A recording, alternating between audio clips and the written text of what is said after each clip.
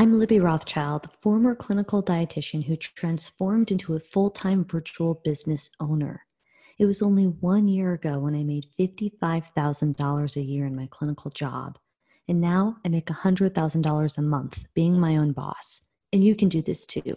My clients, who are all female dietitians and students, started from zero and created multi-six-figure businesses by following my proven method, and they've all been guests on air. My proven method shows you how to attract cash-paying clients using social media marketing strategies that work. You don't have to guess, waste time, or hold yourself back when you follow my step-by-step method. Hi, and welcome to the Dietitian Boss podcast. My name is Leah. I'm a Dietitian Boss podcast co-host and Dietitian Boss method instructor. The Dietitian Boss program empowers dietitians and nutritionists to create their private practice from scratch and empowers already established practitioners to think bigger. The Dietitian Boss method provides a step-by-step process to improve how you market yourself on social media so you can make money and create more impact working with clients that you want to work with. Every week on my solo episode, I will do a deep dive into a specialty topic. This week, I'm going to be talking about how to set yourself up for success with content creation. So one of the common struggles that I hear from a lot of dietitian bosses and a lot of dietitian boss clients is that they get barriers on when to create content, how to create content, and how to do it consistently so that they show up consistently on social media for their ideal clients. Now, I'm going to give a few tips on some things that have not only worked professionally for me, but also for other dietitian bosses who have been incredibly successful in the program. One of the things that's important to understand, one of the top things that I like to tell dietitian bosses, is to understand that there are going to be different times of the day where you will want to create content. Now, some people are a little bit more creative in the mornings, or some people are a little bit more creative in the afternoons or evenings.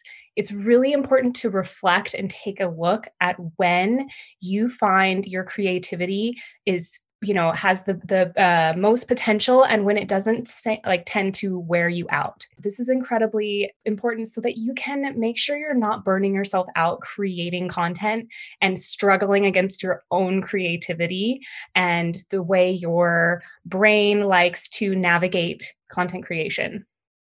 Utilize those times so that they work for you. Now, this includes batch creating content. You're going to hear me say batch creating a lot, and you may be thinking, okay, how do I do that? Or maybe, you don't feel like you have enough inspiration to batch create content at once.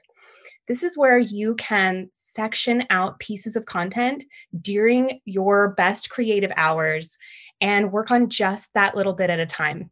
Don't think that you have to do all of this content creation at once. Some people can sit for hours on end, create content for the week, and then be done. Other people need a lot more time to think about things, think about what they're going to say, review their grammar, review some of the graphics. I don't want this to hold you back from posting. Your content does not have to be 100% perfect. It can have some errors. This means you're human. I would rather see new dietitian bosses and people new to social media posting consistently first, then getting the feedback from those posts that they have created, and then working to improve it the next week by recreating those posts. So you don't have to work on everything all at once.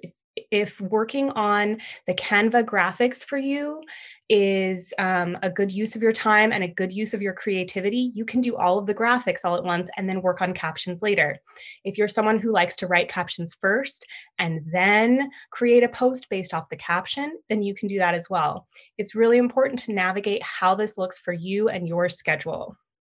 The second thing that I like to mention too is to think about why you are creating that piece of content and why your ideal client would want to see this piece of content.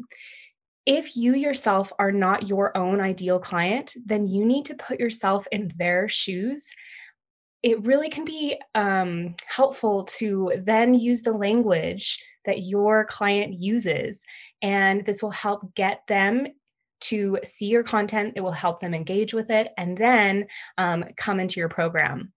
Usually as dietitian bosses, it's really common for us to maybe create content that just we want to see, But that doesn't always bring in the ideal clients.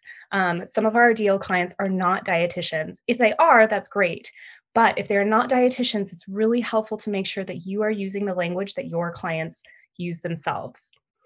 I also like my third tip is because I think when we're creating content, sometimes it can feel really stressed. Maybe you're a busy parent, or maybe you're working clinical job, or you're working multiple jobs.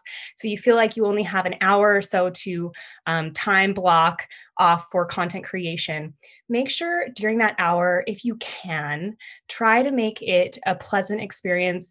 Have fun, inspirational music, have snacks, have water, and really set yourself up for success on content creation. That may mean organizing your Canva a little bit, organizing some of your thoughts in a Google Doc, organizing some of your thoughts in a notes section.